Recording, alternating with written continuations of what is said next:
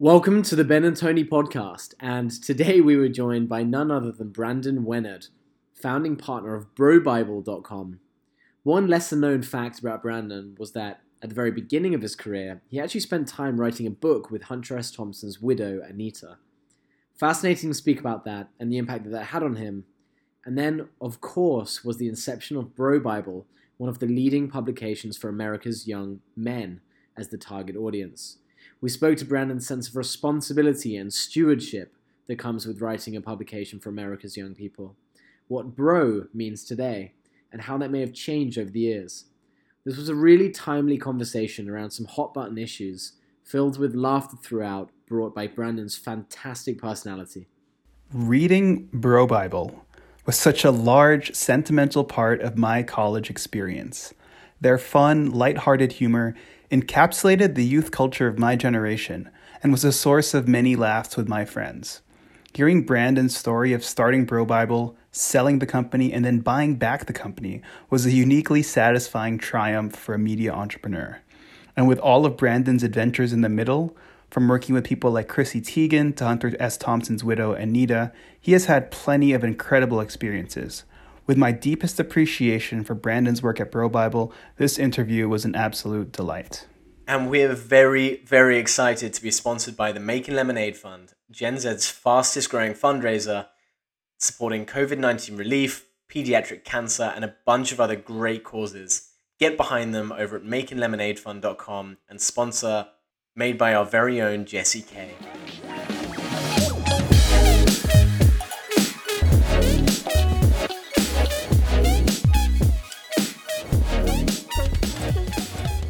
Thanks for having me on. I'm stoked to join you. Yeah, thank you. Hey, Brent, before we get into the first transition, I'd love to just know maybe more about your background. Like growing up, where are you from? What kind of stuff were you into?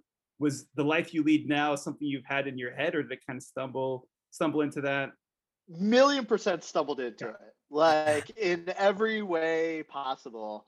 I would say that, so I'm from central Pennsylvania, a town near Gettysburg, Chambersburg. Went to college in Pennsylvania at Penn State, and was studying to be a English teacher. Actually, my degree is in English education, secondary English education. Did the whole student teacher thing. Taught middle school English for my student teaching.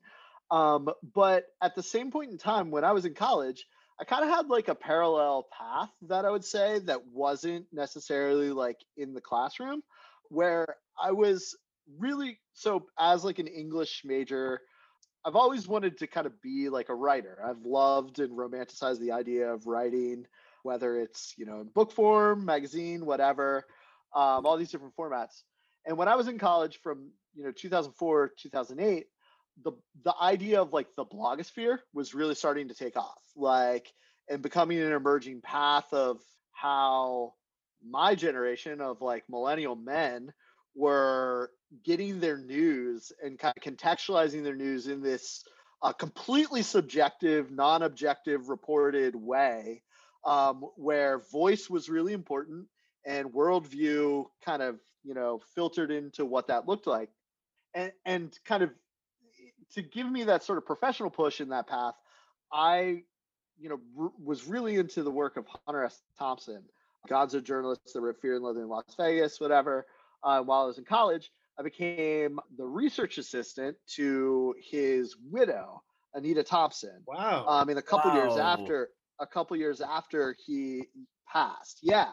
So I worked to put together a book project while I was in college as a research assistant, using like all the resources of a Big Ten library and everything like that. Because at the time, like the information services of the internet weren't at the level that they are now, 15 years later. But at the time, I was able to kind of use LexisNexis and compile all this stuff to put together this book of interviews that she was then able to take to a publisher, Galley Press, and then, take out to market. But basically, like, it was my project for working with her and researching stuff and, archiving things. But in the meantime, officially in school, I was, doing the kind of the English education thing. And I was like, I really like the publishing world. I like all this kind of stuff going on magazines that are trying to make a, transition to digital at the time, the aspect of like storytelling and everything like that. That was, kind of what put me on the path of, getting involved after, I moved out to Colorado to live at Owl Farm and put the finishing pieces on that book. And then when I moved back east, was freelancing a lot for, just what publications were looking like at the time. This is after college? It was after college. Okay, it was so easy to get like freelance writing work with companies that now are very big and reputable, have a really big footprint because they were just starting off. Nobody really had a budget. And so like really established freelance writers were still getting $1 a word print money, etc. Whereas I was like, yeah, dude, 800 words for $100, of course. Like, I'll write that. That's great. Yeah. So, and that was kind of the very beginning of, how digital publishers were starting to think about like SEO and like all these things now that are like the full playbook. But, back then, WordPress wasn't that widespread. The kind of tech tools that eventually became the digital publishing industry, it was a very new thing. And I just got really into what that world looked like. And then myself, I linked up with a group of, so I always say founding partner. I'm not the founder of BroBible. The founder is this guy, Doug Banker, who put together 5 of us in a partnership group, kind of like, like a Moneyball type of situation, and was like, hey, I have this thing that's like a message board for lacrosse bros in the Northeast, but like, I think it can be a media company. And all of us were like working other jobs at the time. BroBible was kind of a part-time thing for this kind of group of people that then came together. And then eventually we were just like, yo, this is full-time. Let's do this. We're all in. Because we were just scaling traffic like crazy as we started to pivot away from the message board social media thing, because that was another thing too. In that pre-Facebook world, everybody was like, I could start a social media network. It could be a niche social media network. And like, no, nobody did. Like, it didn't work out, So BroBible was initially envisioned as like the social media network for bros. But we were like, look, the stronger business path is to be a viable digital media publisher that puts things in perspective for this generation, specifically skewing to college age to post-grad life. So we just started doing that. That's amazing. I mean, this was around the time of your first major transition to actually dive in from being an English teacher to getting into freelance writing. So if I'm not mistaken, so your freelance writing was like your main job, and then BroBible was something that your buddies came together about saying, hey, let's do this as a potential part-time hobby kind of thing. Can you tell us about like your impression at that time? Did you come into it? Anthony, quickly, before we go there, because I'm just so insatiably curious about this.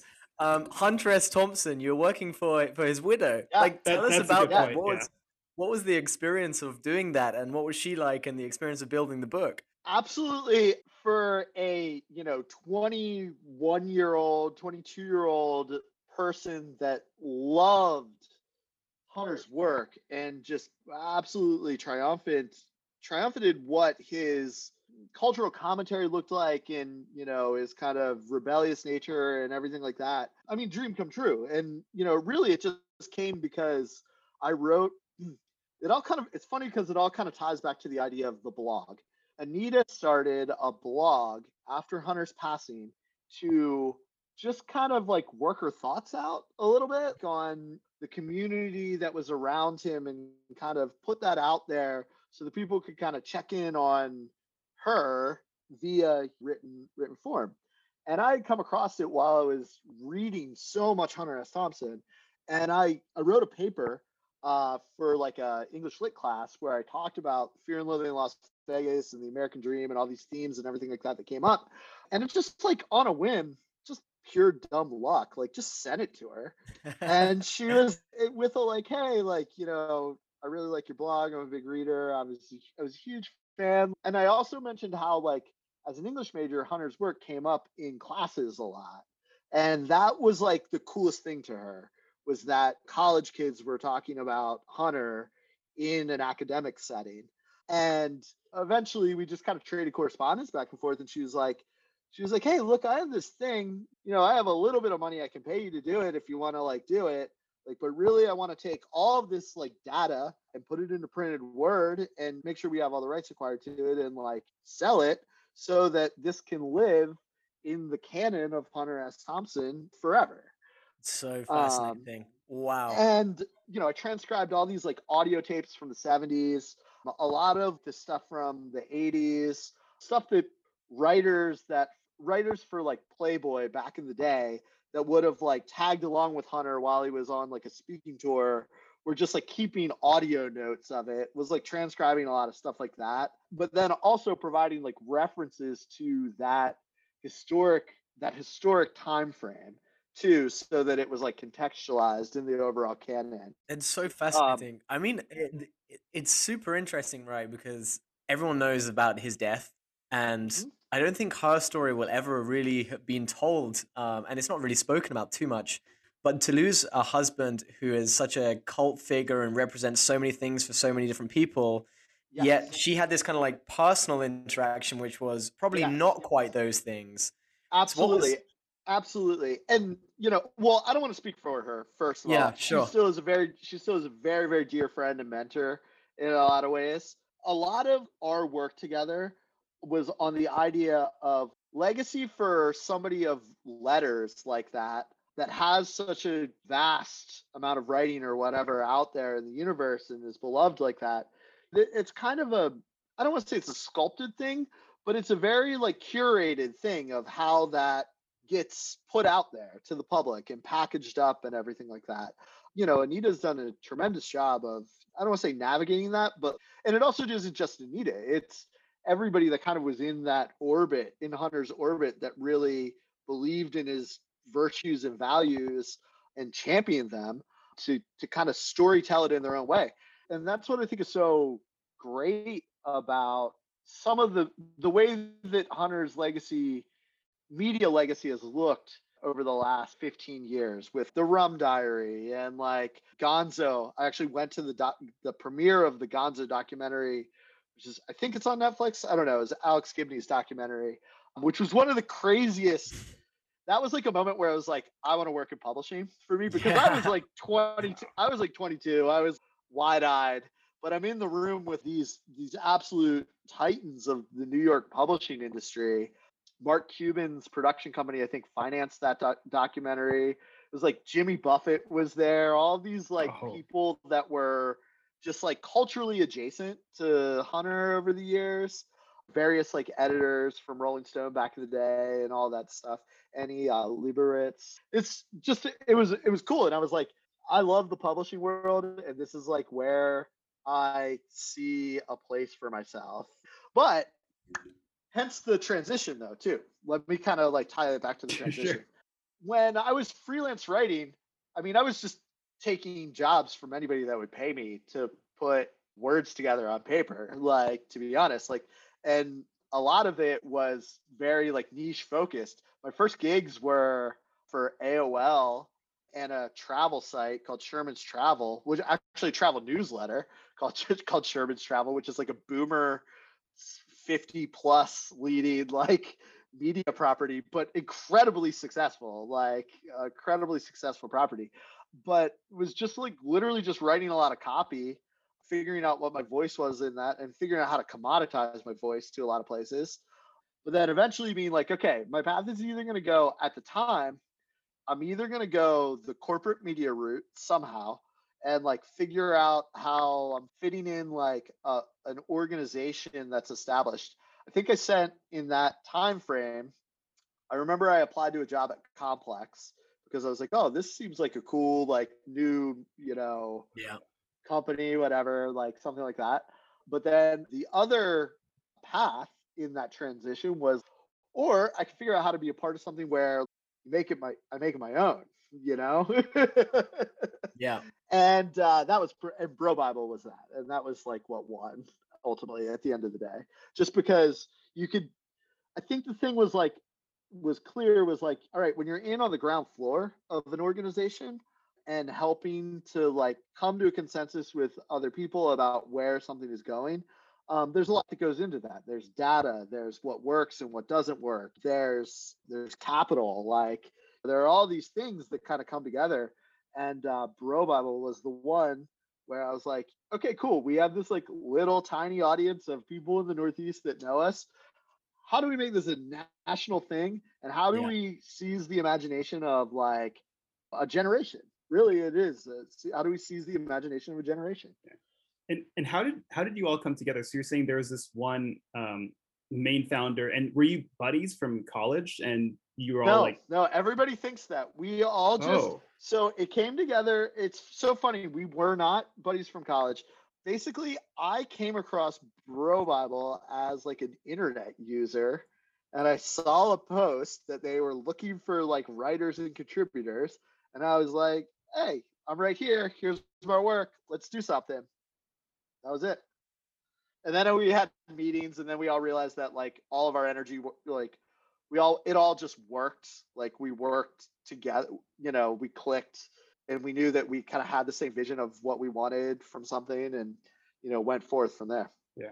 And what was BroBible in its very first iteration? Oh, and I should also say, being in New York City was also a really key part of that dynamic too. I don't think it would have really been possible if I wasn't in New York. Just because of the people, everybody was there, the culture on media at the time, the audience relevance too. Yeah. All of that. Audience relevant, the culture and media, the idea too of just being able to sit in a room with people and bounce ideas off of each other, or like go to a bar and talk through like ideas and stuff like that. I don't think that we would have been able to, we wouldn't have been able to start BroBible if like it was just a remote work. Yeah. Like, let's ping each other on instant messenger all day thing. Where it really started to take a life of its own was when we could be around each other. Got it. That's interesting. And so it really started as was it a lacrosse jobs board or something for in the Eastern USA? Jobs. Yeah, lacrosse, like Northeastern lacrosse college, like lifestyle, like Laxbro thing. It was in the wake of like this viral video, Ultimate Laxbro, which like took off and was huge. Yeah, you know what I'm talking. Brenton Wixworth. Yeah, I have flashbacks. It was like a cult. It was a cult sensation, like with just like dudes in the Northeast, because I think for the first time, like a content creator was like capturing the culture and inside jokes of like a certain type of person that wasn't really being projected in the media and wasn't really like coming to light yet in the internet. So that was the wave where it was just a little bit of like a ripple, but then it started to just grow and grow and grow. Like the early days of BroBible were really us embracing things that we felt like were viral amongst everybody in our age group. Does that make sense? Like, bros, like the icing phenomenon, bros icing bros.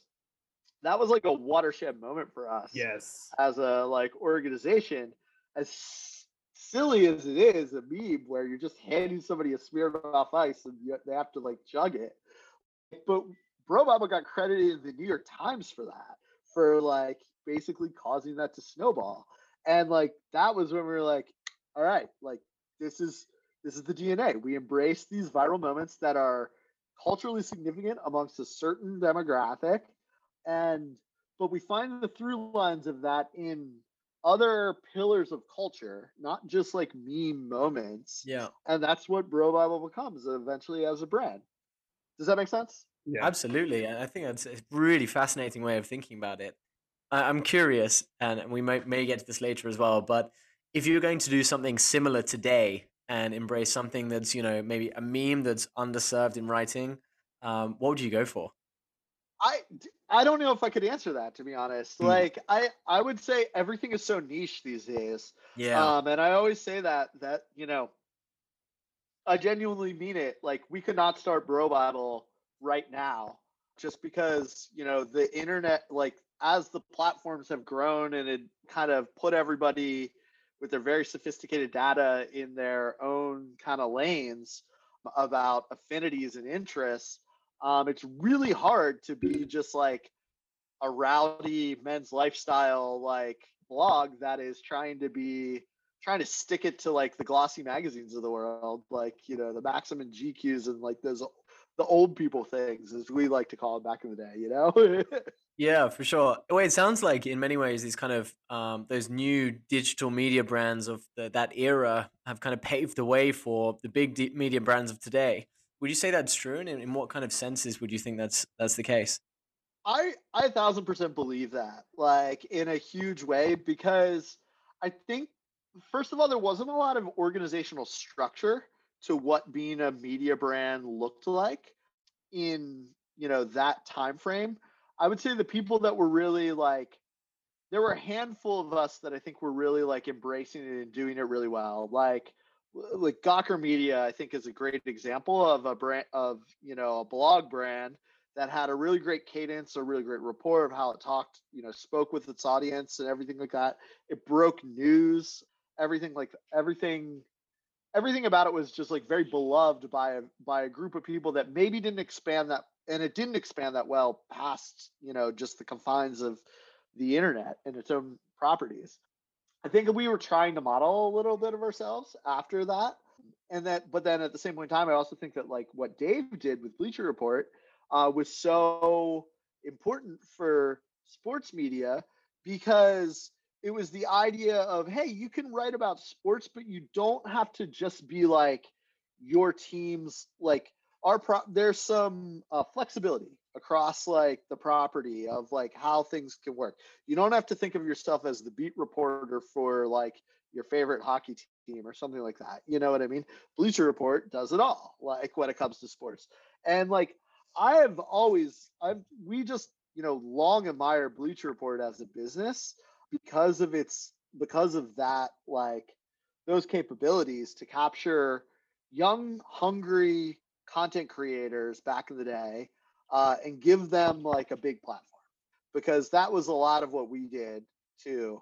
We were like, hey, look, you're young and hungry, you want to create cool content, you want to make people laugh, like, but you don't necessarily want to be tied to an organization like College Humor, where it's your job to do it every single day, and sometimes that misses or whatever. Like, come make some stuff for us, use it, go on to the next thing, like do it, and we'll create like kind of an alumni network, if you will, of like what BroBible looked like, to put you on the path you were on. Yeah, I'd love to dive deeper into how icing that as a meme might have parallels with memes today, because, well, for one thing, it's kind of like when I was in college, people were icing each other all the time. It was like just Anthony, where'd you go to school? So I went to high school in Connecticut and then college in Ohio.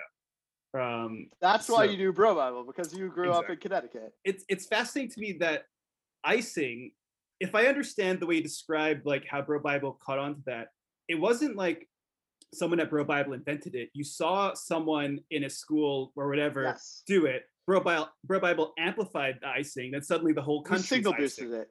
Right? Yeah. Yep, exactly. We signal boosted it, and like that was that has always been so important to what BroBible is in that incarnation of what BroBible was. It was a lot of like the cycle of hey, people at my school or people at my college are like doing this, like here's picture, you know what I mean? Here, like, look at it, like, can you guys like write about it and like, put it in context so that people elsewhere like know of what it is? Because like icing as a phenomenon in that era of like of the social networks, like it wouldn't have gone viral. It wouldn't have like taken off or anything like that. You would have just posted it to Facebook and maybe your friends would have saw it or something like that. Maybe it would have been like, maybe there'd be a couple funny moments in those silos of people, but it wouldn't have had the ability to transcend to a national story, Well, and so we really embraced that. And people would just, with the icing thing, as soon as we started like talking about it and posting it and being like, oh, it's really funny to do this. I think we did like a top 10 list where we were like, just something silly, like top 10, like best ways to like surprise somebody with an ice, and it's like baking it or birthday cake or like, you know what I mean, like I know silly exactly. things like that. Like I think we did something like that really took off, and then people started like sending us pictures of them like at graduation getting iced and everything, like, and you know, that was just like a big part of it, was like the feedback loop of listening to our audience, like saying, hey, this is cool, like let's put this out there, and then keeping that going for a little bit until it was time to move to the next thing. Because I see parallels between that and also, let's say, TikTok challenges, right? TikTok doesn't create the challenge, but someone does, and then it gets popular on TikTok, then amplified, and suddenly I'm doing the challenge. Or like an Instagram meme. Like, and it's interesting because I think there's a couple of business models that have been based around this. Obviously, TikTok is like a tech platform, but you also have like, you know, these like Instagram meme media companies like Jerry Media, like Fuck Jerry. They don't create their own content. They essentially like kind of take memes and then amplify them in a way. Yeah, exactly. And it's all of it. It's taking memes, amplifying it, but remixing it too to add your own like original voice to it. And I think that's where like, you know, I feel like we don't really talk about this anymore because I feel like it's just like accepted. But from like 2009 to 2014 ish, like remix culture was like a big thing. Like especially when it came to like music, you know, EDM kind of was popping off, and it wasn't necessarily like original. It wasn't necessarily that it was like original music all the time, like Girl Talk and like White Panda and all of these groups, like they, you know, would attract headline sets at music festivals to, you know, tens of thousands of people just remixing things, you know what I mean? Remixing other people's IP so that it was its own, you know, thing. Super Mash Bros, exactly. I think we did a couple of shows with Super Mash Bros. Because we love their name. It's a cool name. We did, well, and that was the other thing too of that time period.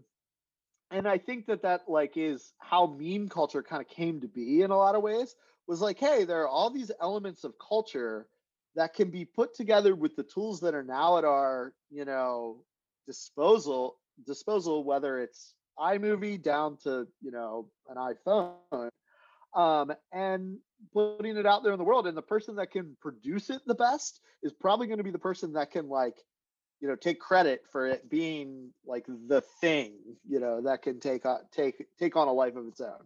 So could you tell us, Brandon, from the moment you started with BroBible to the big moment when you guys sold it in 2012, like what was the story behind leading up to that moment? What happened there? Tell us a bit more about that. Yeah. So this was such an exciting time period because you know, traffic on the site was like every month new record of like traffic growth. There's just a lot of things coming into the fold there at the time because technology was starting to take off. People were transitioning from Blackberries to iPhones. So like the idea of being able to big moment, exactly. Big moment for somebody to be able to like just check a website all day, all day long, and kind of check in for, you know, news updates or whatever. Facebook pages just had started to take off. So that was obviously a big like growth moment for, you know, digital publishers. So, you know, we're scaling the site, we're doubling down on original content, we're doubling down on how we talk about things like Bros Icing Bros, EDM, sports, in a unique way to this audience. And then in the meantime, we had to find revenue streams. Digital advertising wasn't there yet, to be honest. Like, so like, you know, AdSense was around for Google, and everything on the established publishing side was very direct sold, and very like, you know, salesperson goes to a media agency, buys whatever. So in order to scale the business, we started getting into concert promotions where we just riding this kind of cultural wave at the time. We were like, hey, look, this like DJ is really popular in this demographic. Like, if we bring them into New York City, how can we have a deal where that's like a revenue positive event for us. So we just started doing concert tours and a lot of like stuff like that, concert tours, bringing in like emerging generational talent into like big, basically 1,000 to 3,000 room person venues in New York, and then figuring out like rev splits on what that looked like with like the venue owners and everything like that. Like a little bit of that was like, hey, and our value prop was we're bringing an online audience offline, like, and brands love that for sponsorships. A lot of like sponsorship sold in a concert venue there to like Diageo and like Jägermeister and like places like that. So that was a huge revenue boost for us. But in the meantime, our traffic is skyrocketing like crazy, and it's way easier to run a digital publishing company than it is to run a concert promotion company. Mm-hmm. And because of that, and also just because the game was starting to really escalate in terms of like artists like, Avicii getting like big, multi-million dollar deals to perform at like Ultra or like Vegas and stuff like that.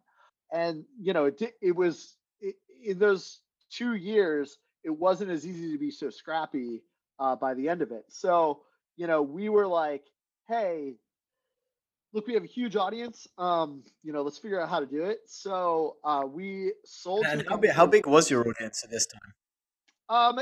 2 million unique visitors at the time, which like we were pretty proud of. I would also say the coolest thing about that 2 million unique visitors was that wasn't like an SEO audience or even a social publishing audience. That was like I'm putting BroBible.com in my browser, coming to your website. Right. Yeah, highly engaged. I'm like sticking around in the comments section. I'm like, sending your links to my friends like on BBM or like something like that. And that user group was obviously, brands love that. I should say certain brands love that. Like, our early ad partners were a lot of like alcohol brands, HBO, like movie studios, video game studios, etc., stuff like that. They love that.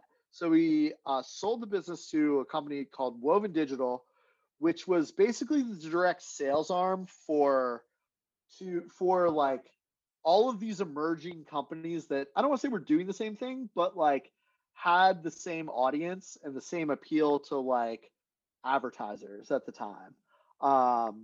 And so like Woven had the Chive, TFM, Elite Daily, Barstool, and all these other sites that at that moment in time were really, popular. And they would then, Woven's sales team would then go to like media buyers and be like, hey, you got to buy this audience. Like, this is where your audience is hanging out.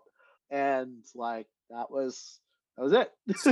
so it sounds like, was Woven Digital like a holding company for the sort of like youth culture kind of publications, like all those ones you mentioned? Yeah, I would say so. That was the goal. Like, and then eventually, after a couple of years of us being an O&O in there, while they also had rep deals and everything like that with other organizations, they then acquired Uprocks and the full uprocks.com, and then the full kind of vision for what that company became was basically just like Uprocks as like a culture destination. And BroBible kind of played second fiddle in all of that as we kind of grew, and but in the meantime there were other things that we were able to do, like on the video front, on some cool stuff with like content creators. I always like to say that like the two ones that like really kind of stick out to me are like, one, this was like 2011-ish. We brought Chrissy Teigen on to do like a relationship advice column. Nice. I don't even know if she was like dating John Legend at the time, but like we had like a great rapport with her. And it was really funny because like it was just like an email thing that my colleague Alex was like, just trading emails back and forth, like, hey, do you want to like write an advice column for us? She jumped at it. It was great. And then a couple years later, I like ran ran into her at an event. She was like, "Oh my gosh, that was like such a watershed moment for me. That was so much fun." And that's like so cool in retrospect, you know. Yeah. And then like a couple years, and then we did like we did a thing where like Theo Vaughn like blogged for us around when he was releasing like a comedy special with Netflix, just like little things like that were just like really fun with cool talent, you know. So this was all happening after BroBible was sold in 2012. Did the structure of the company change in the sense that, I mean, at that point you'd gone from this founding team of 5 or so people. How big was the company at that point? Did people end up like leaving as It or is it? Yeah, it did. It dramatically changed. And it's funny because it didn't really change in the sense of like our content, or if you're on the consumer side of things, you would see that. But like, you know, I went from basically having to be basically from having kind of my finger on the pulse of like the editorial vision of the site and everything like that, to like doing a lot of stuff on the pre-sale side of things and the brand strategy side, and like, you know, ways of like steering the ship like that kind of behind the scenes, because there's a lot of work that goes into that on the like the marketing side of executing things. And then, you know, content creators kind of came in and out. A partner from one of my founding partners from back in the day eventually went to BroBible, which was really funny. Which was funny because like that was like a funny thing for us, because like BroBible had started after BroBible, and like people were, because they were so good at scaling a Facebook audience and all of the ways that you could scale a Facebook audience back then that we were like not that cool with. It was funny because people would be like, "Oh, like BroBible's the American BroBible," and like we were like, "No, we were first." Oh my gosh, that's amazing. But nothing but the best. He had you know, and he then eventually moved over to the UK and like and all of that. But yeah, I mean, you know, you look, when you sell your company, like other people are in charge of your destiny. That's all there is to it, you know. Yeah. Well, I mean, we've interviewed a few people who've gone through an acquisition, and sometimes it's a wonderful experience, sometimes there are ups and downs, but yeah, it's clearly a pivotal moment in BroBible's history. Then what's really interesting is when you told us about your story here before we got on this call, you actually ended up reacquiring BroBible in 2018. Is that correct? Like, how does that happen? Well, basically, you know, Uprocks sold to Warner Music Group, and we had the chance. You know, we were like, "Well, what are you going to do with BroBible?" Because we had always, you know, it like, I don't want to necessarily say that like we knew that people like yourself and Anthony knew of us. We knew we had a really strong audience in terms of like what our visitorship looked like to the site. And we knew that there's an opportunity for the brand to kind of have this third chapter, essentially, because that's really what it is. I look at it in that there are, you know, 3 very distinct chapters of BroBible, like the founding years, the 6 years of ownership and operatorship under another company, and then in summer 2018, when we reacquired the business, we had the opportunity to run it, owned and operated, and basically start a new business with a brand that had existed for, you know, 8-9 years prior, like at that point in time. So, you know, when that opportunity kind of came to light for us to kind of do that, we were like, let's do it. Like, you know, why? You know, it was one of those things where it was like, okay, what are we? I don't, you know, you kind of do some soul searching. Like, you're like, all right, like, what do we do? Do we all just like go our separate ways? And like, if you think about it, like, and that's the other thing too, all of our colleagues, like, it's a very tight network still of like content creators and like everything like that.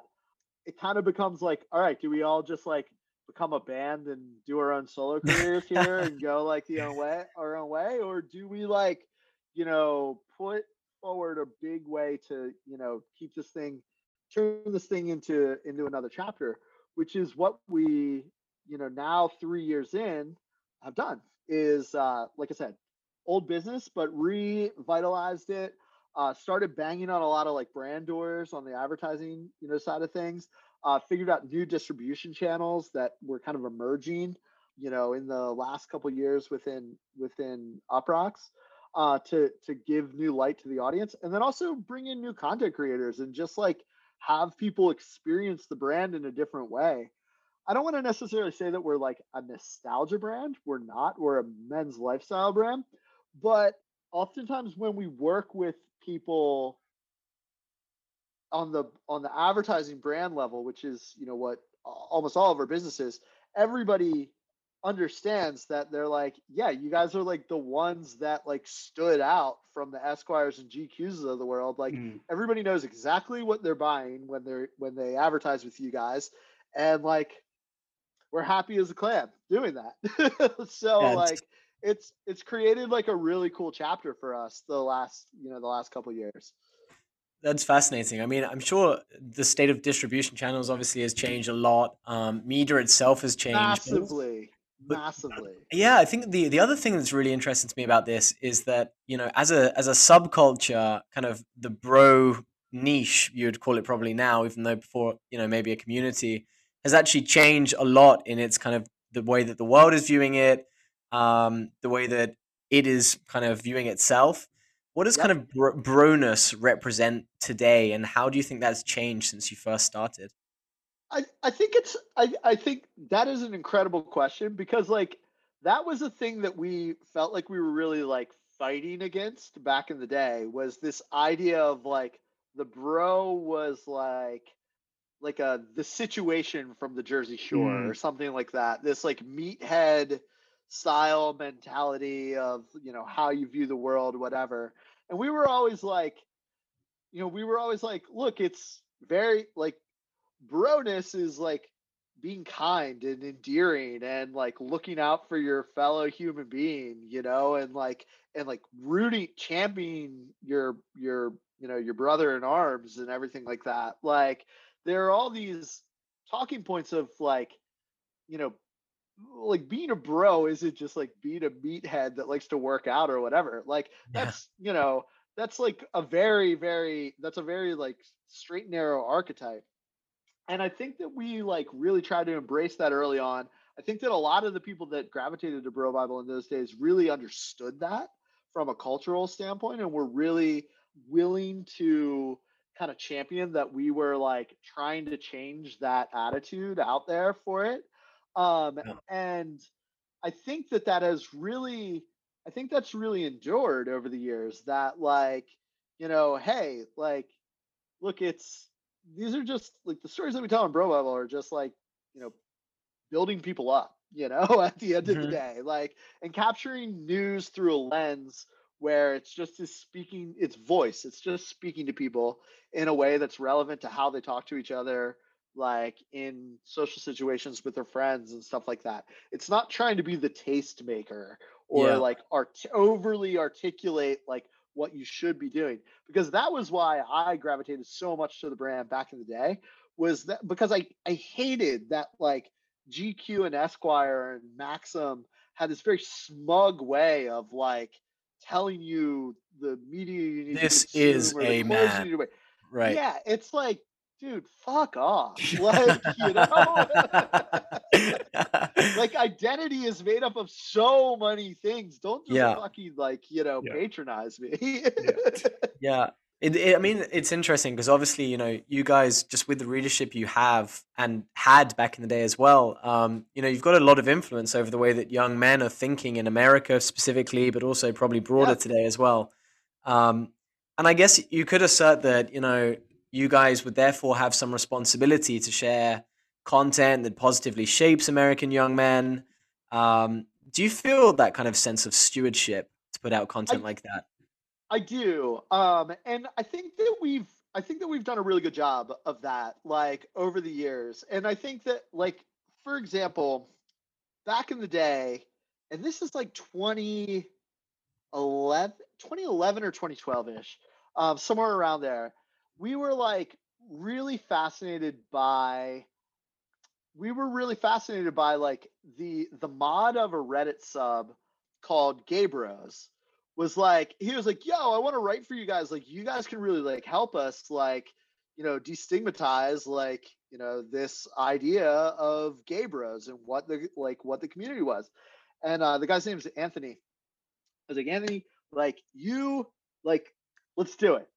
Write it. This is gonna be great. And we need to these are the kind of gender conversations that we need to be having about, and it's not necessarily it's funny because I don't even see it as destigmatizing anything. It's just that there wasn't a great conversation being had in media organizations for consumers to read and interact with. You know what I mean? So signal boosting those little things, I feel are a big part of our identity along the way.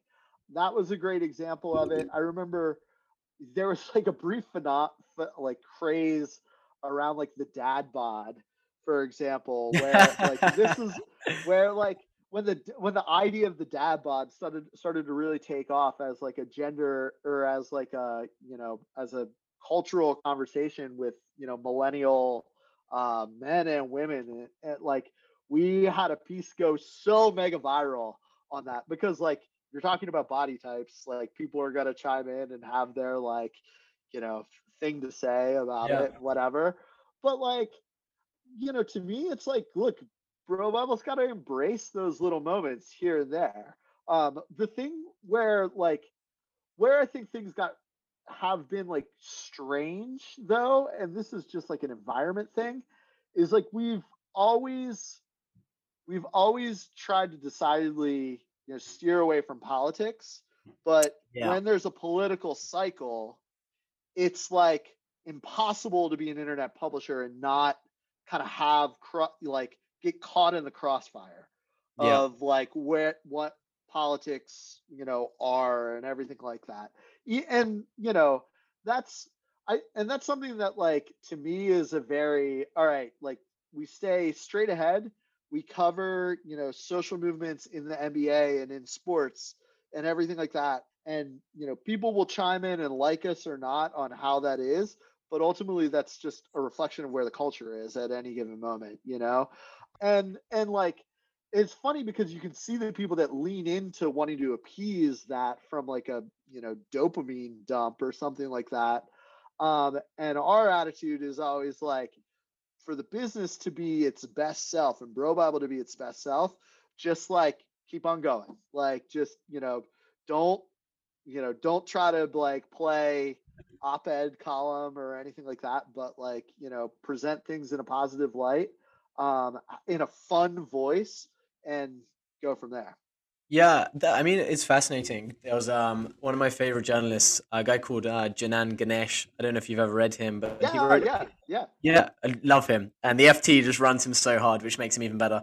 But he wrote a piece a while back on the fact that sports is. He thinks that the role of sports in people's lives is it's an escape from politics. So it sounds like you guys have really kind of adopted that as a philosophy as well. I guess. But here's the thing, though. It's I think escape from politics is the way that we kind of look at it, but you can't ignore things that bubble up that have sociocultural implications on them in the sports news cycle too. Yeah. So our goal is to present those as a springboard still, to other things, because I think it's important. I think sometimes if you ignore something too much, that it's you look tone deaf, Right. Yeah. And I guess actually a question on that, because there's been a little bit of a culture war going on, I guess you could say, or backlash against broness or lad culture in the UK, if you're going for the lad Bible side of things.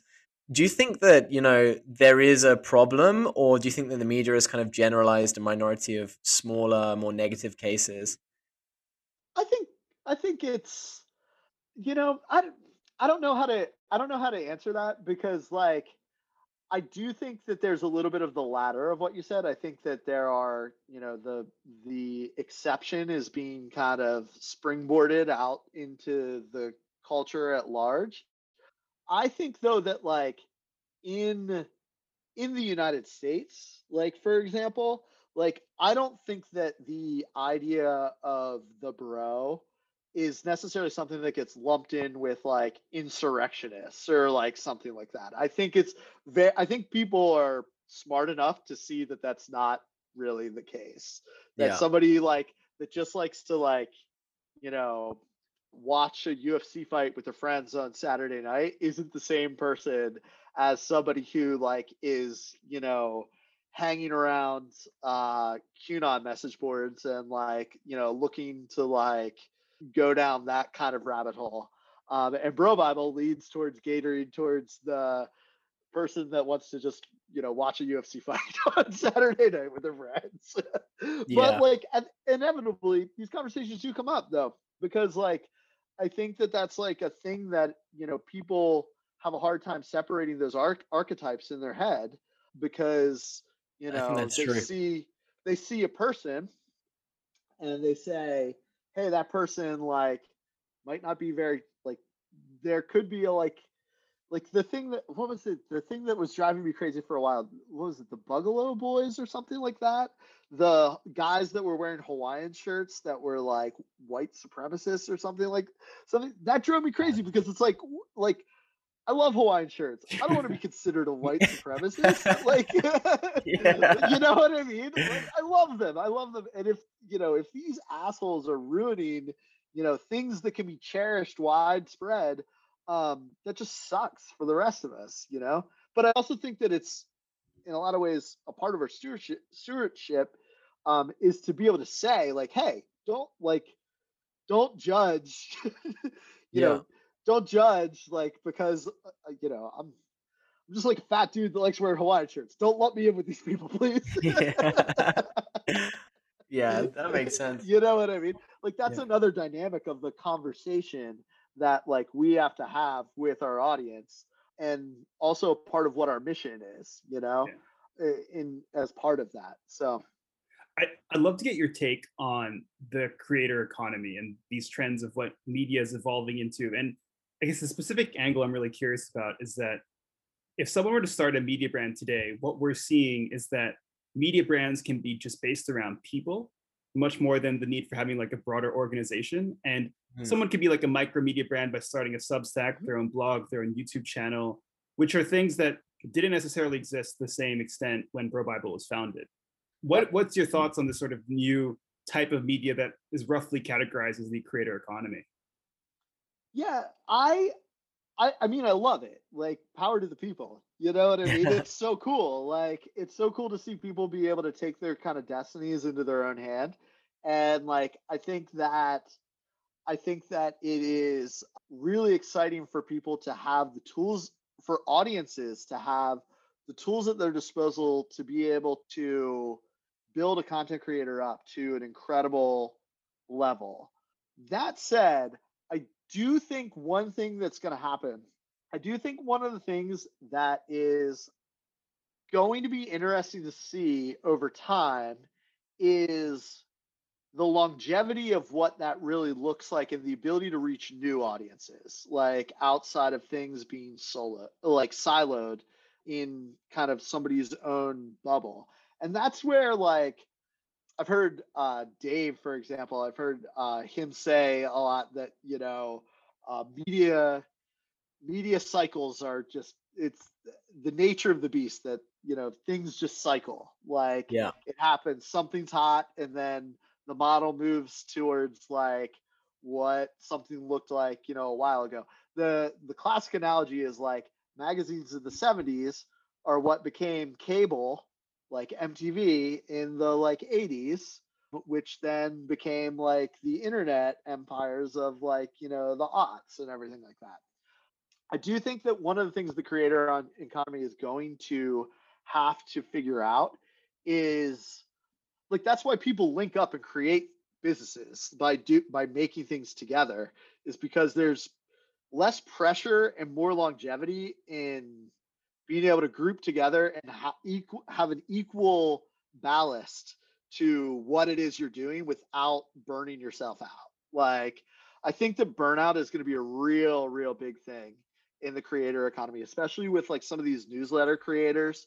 Writing's hard.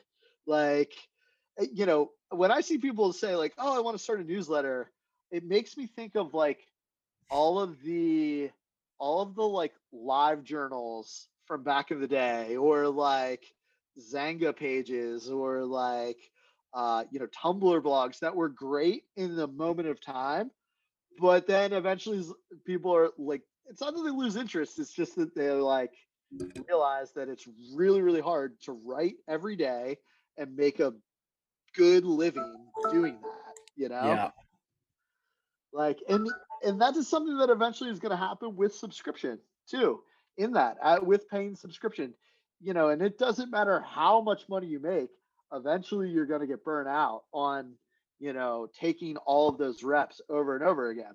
But it's in its infancy and it's cool to see it happen. I do think though that eventually there's going to be like, you're going to start seeing these creators group up, form media companies, and become the next BroBibles of the world and everything like that, the next College Humors of the world, the next whatever complexes. And I think that's really exciting, to be honest. totally. And I think I mean, I know we've spoken about it before as well, but when it came to like building audiences, I think a lot of people focus on kind of organic growth of audiences and, building into a community that you already know that there's, certain, as you said, there are these moments that you latched onto and you built through them and you gave a voice to what you were doing. It seems to me like there's kind of an emerging conversation around acquiring audiences. Yes. What do you make of this kind of audience acquisition through maybe buying a, I don't know, Reddit power user or an Instagram influencer account or anything else?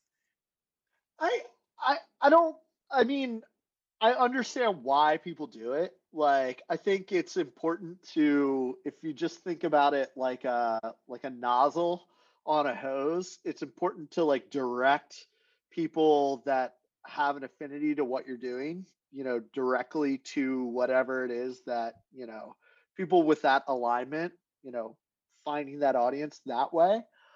I don't think it's great though. Like, I think organic is really good, but it's so hard to be, or it's so hard to build an organic audience these days, and it really, and that is something that I think the platforms know and are going to figure out. Like, I have a little bit more faith in the platforms than I think a lot of other people do.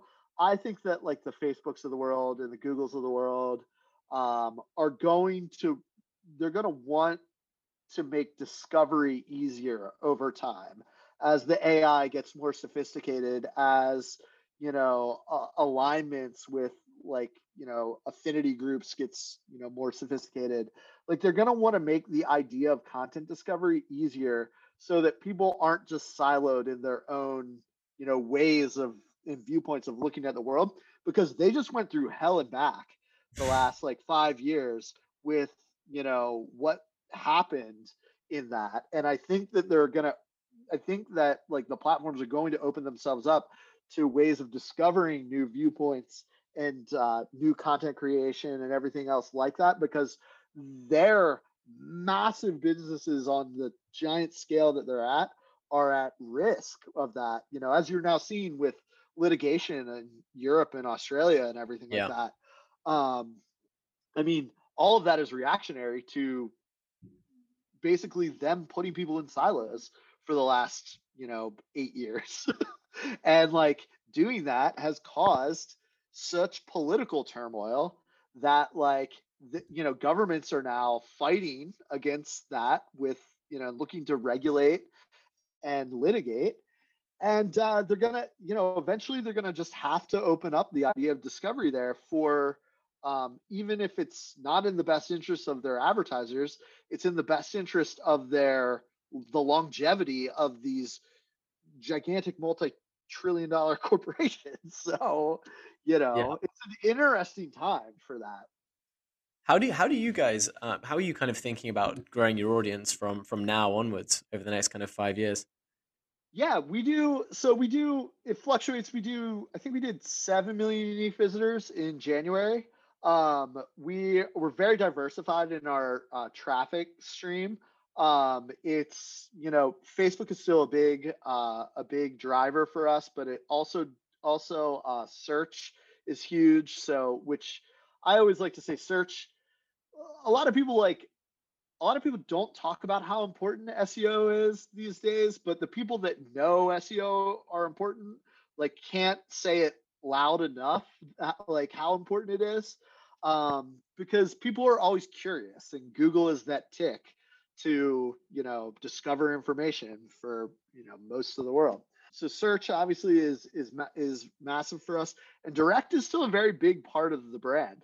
And a little bit of that is in how we bring content creators in to work for us, and kind of grow in these organic ways that are still part of the playbook from like 12 years ago. And that to me is like really exciting. Like, for example, we brought in Francis Ellis, was a content creator at Barstool for a while, and kind of, I don't know, I guess ceremoniously in their world, or unceremoniously, I don't know, he was like let go there. And we were like, well, the dude's a really good writer. Like, he's a really good content creator. Like, make a house a home here, and, put him on the team. And we did. And, he brought his audience with him. Like, and that's cool. That's like what we wanted. And he writes great content. It doesn't, and he has really like clever takes, and they're clever takes to his audience.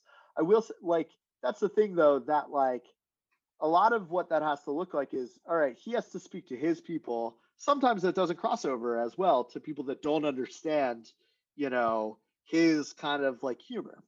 But when you do that as an organization with a lot of people, then that becomes what you do.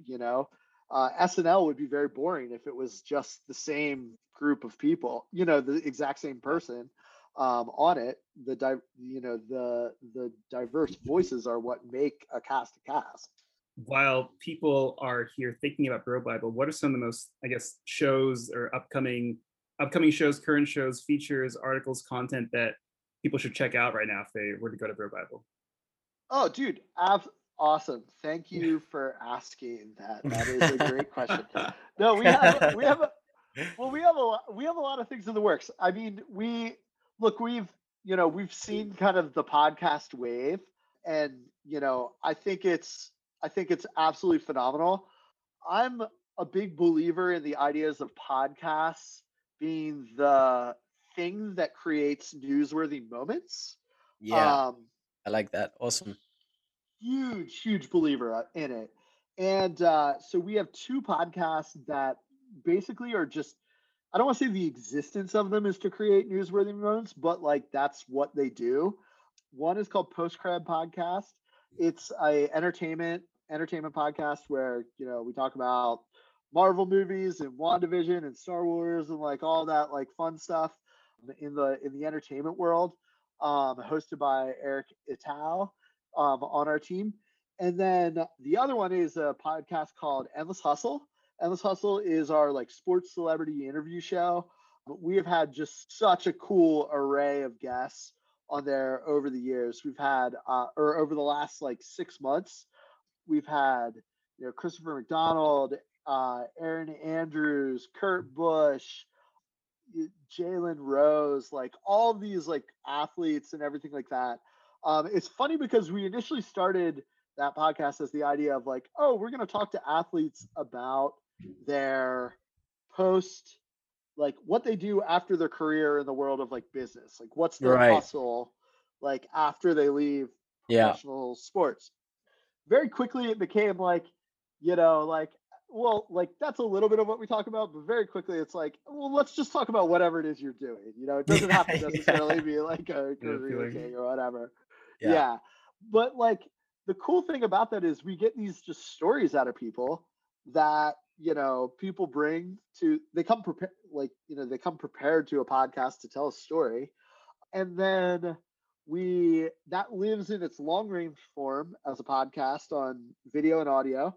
But then we create a news article around it. And then when that news article gets gets posted on BroBible, then the opportunity for it to be aggregated by, the New York Post, like, Barstool, like everybody in It's publishing, like a USA Today, giant etc. Christmas turkey of content. Exactly. It's a giant Christmas turkey of content, and we own the original source of Yeah, what really. Got the it. root of that Got it. information looks like.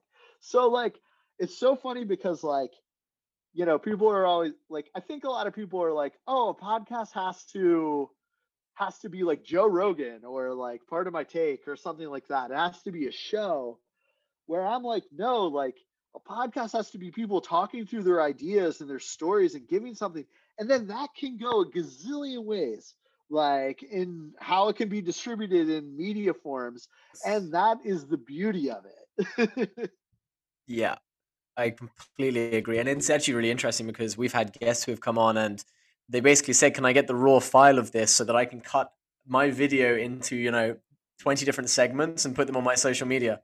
Like, Yeah, it's so funny. We're still struggling to figure out what we call that, like as an industry, like because it's like it really is it's journalism at the end of the day. yes, But I like think so. but at the same point in time, it's like, when you're in the like, how do you go to like Toyota and say, hey, can you like sponsor this podcast that also gets distributed in like 20 different ways and has a Yeah. lot of cultural momentum on it? Yeah, it's hard to I love value that from like a business sense, right? Like because I It mean, is. I forget if I've told this, but I worked in essentially ad sales for a few years, working at Facebook. So like, Yeah. I'm familiar with those kind of conversations with like big car companies and how you pitch a media brand today. There's a lot of magic involved in how well you're able to have that conversation, but that will evolve and become more sophisticated over time, I'm sure. Yeah, I do.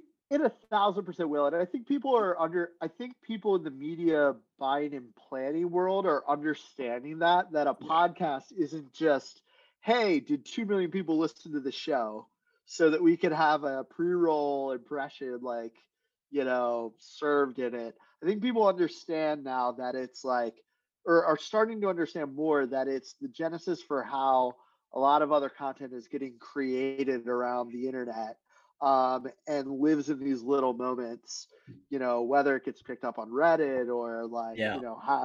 goes viral for somebody on like Twitter or something like that. I think that's why it's such a cool medium. And I think we're also going to start to see now with like Clubhouse and like Yeah. the, whatever the Twitter thing is, we're going to start to see a lot of like what reporting out of those moments look like. I know it's kind of happening here and there, but I don't think it's really become like as widespread as like really hyper media creators like, think it is quite yet. I always like to say that like I'm pretty sure my mom doesn't care about like what Elon Musk said on Clubhouse. Like, but someday when Martha Stewart does a Clubhouse, like, and reveals some incredible like story, like, there will be something that will be created, and she'll be able to read about that like in whatever channel she consumes it on.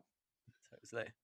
Yeah, I think so. I mean, even something like the beginning of this conversation when you're talking through working for the widow of Hunter S. Thompson, you can imagine just getting the transcript of that and making that into a Dude, single Yep. blog post Yep. that you have on, an undiscovered fact about me.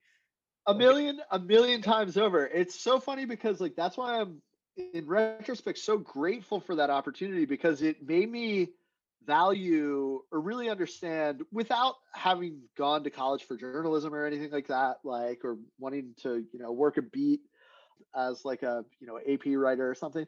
Like, it made me really understand the value of how moments that are created in conversation or whatever are content that can have forms a written shelf life and exist in all of these formats, that the medium of it is interchangeable, and I think that is like I think that that's something that when people really start to think about that and understand that, I think that Yeah. gives them a new dimension.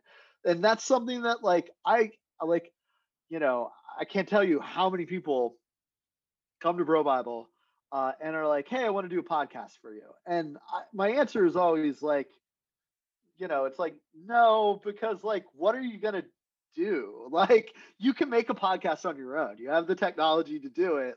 If you do know how to create newsworthy moments out of that and can cater that into something that is a viable, always on, asset to our organization, then that's something totally different. You know what I mean? Yeah, so agree. Yeah, Brandon, thank you so much. We have two awesome questions that we use to close up these interviews. I'm actually so excited to ask you. Well, do you want to do the first one or the second one? Okay, yeah. All right. So, Brandon, what is your favorite rom-com? Whoa, that is an incredible. Whoa, that is such an incredible question. Oh man, I need to think about that for a second. Take your time. Definitely a Matthew McConaughey one, an early Matthew McConaughey one. Oh my gosh, I'm blanking. No. You guys asked me this question too quick. This is so hard. Is it How to Lose a Guy in 10 Days? Is that what you're talking about? How to Lose a Guy in 10 Days. That's it. Yes. Where he's That's like the sports writer. Yep. Locked in. Is that Final answer? Locked in. Yeah, that's Locked it. in. Woo! That is a Wait, solid answer. I want to hear yours. All right, I love that, Brandon. You know what? No one's ever asked You're the us. very first. I love that. You're the very first, man. That means you actually really care. Not that our old guests don't. So, my favorite is I'm gonna have to go with Friends with Benefits. Oh, nice. Good one. If you can count About Time as a rom-com, then I would go for that, but I don't think it is. Oh my gosh. I don't think it is either. Is Friends with Benefits, isn't Justin Timberlake, isn't he like a writer for GQ or something like that? Like it's like Justin Timberlake and Mila Kunis. So yeah. He's like, it's just so terrible. It's exactly what you need it to be. See, I love the Matthew McConaughey rom-coms because like now he's like a serious, he's such a serious actor. Like everybody, like I don't think anybody really like sees him as a non-serious, person. But there was like an era where there were like Matthew McConaughey jokes on late night making fun of him for being just like very binary, like rom-com guy. That was like his thing. Anthony, what's yours? Yeah, it's a tough one. There's a lot, but I do just have to go back to the classic that is Love Actually. I watched it like every year around Christmas time, and that's mine. Oh, you're such a romantic, Anthony. I know. I used to love Actually, but then I like rewatched it like years ago, and the cringe was so hard. I think that's a benefit. It's like you predict the cringe, you go in there for the cringe. Yeah, I think what is it? Richard Curtis who wrote that? Is he the same guy that wrote Four Weddings and a Funeral, About a Boy, Notting Hill? So that all of them are like I would easily interchange one of them with Love Actually, but I think Notting Hill. If you're gonna, Notting Hill is the best of those. I was this close to saying Notting Hill actually, but Love Actually maybe because of like I think about Christmas time, and makes me think about like the sentimental stuff around Christmas that I thought about that. But Notting Hill is a very very close one. So like final answer, Anthony? Yeah. Okay. This might evolve over time, but I'm going to say Love Actually. So now I love it. The less important question, but we'll still have to go through this one, Brandon, is a more serious question. Now, if you were sitting across the table from your 18-year-old self, what would you say to him? Ooh, that is a great question. I would say don't stress out. Like I think that's like a thing because like just don't stress out. Like that's always kind of been my attitude towards life, but don't stress out, be chill, whatever. Because it's so easy to when you have your blinders on of building something in the day-to-day mode to just not to lose perspective of like what's really important and like how the rocky road that you're on is not really like it's just like it's unique to you, but it's not unique to life. Does that make sense? Like, and that to me, I think is something that is so easy to get trapped in when you're like building, when you're in a startup environment, when things are really lean, because that like you just have to remember that like they're like people have been through a lot worse, and like perspective, I think, is the most important thing that people can, have on their table. And at the end of the day, like, dude, Bro Bible exists to make people laugh and provide a fun, you know, viewpoint of the world and be the spark of some conversation. I am not here to uh, provide to do brain surgery or anything like that. Like, you know what I mean? And just but there are those moments that happen where you get really stressed out about things and you lose perspective and you don't Yeah. see the forest through the trees. And I think if I could go back and just remain like just remind myself to stay calm in those moments, I think that's the most valuable thing that you can do. And with wisdom comes that, or with, as time goes on and with wisdom, that perspective is easier to maintain. Well, that is a wonderful, That's wonderful place for us to close. Thank you for that. And a brilliant answer. Like, just awesome. Thanks, guys. This was really, really fun.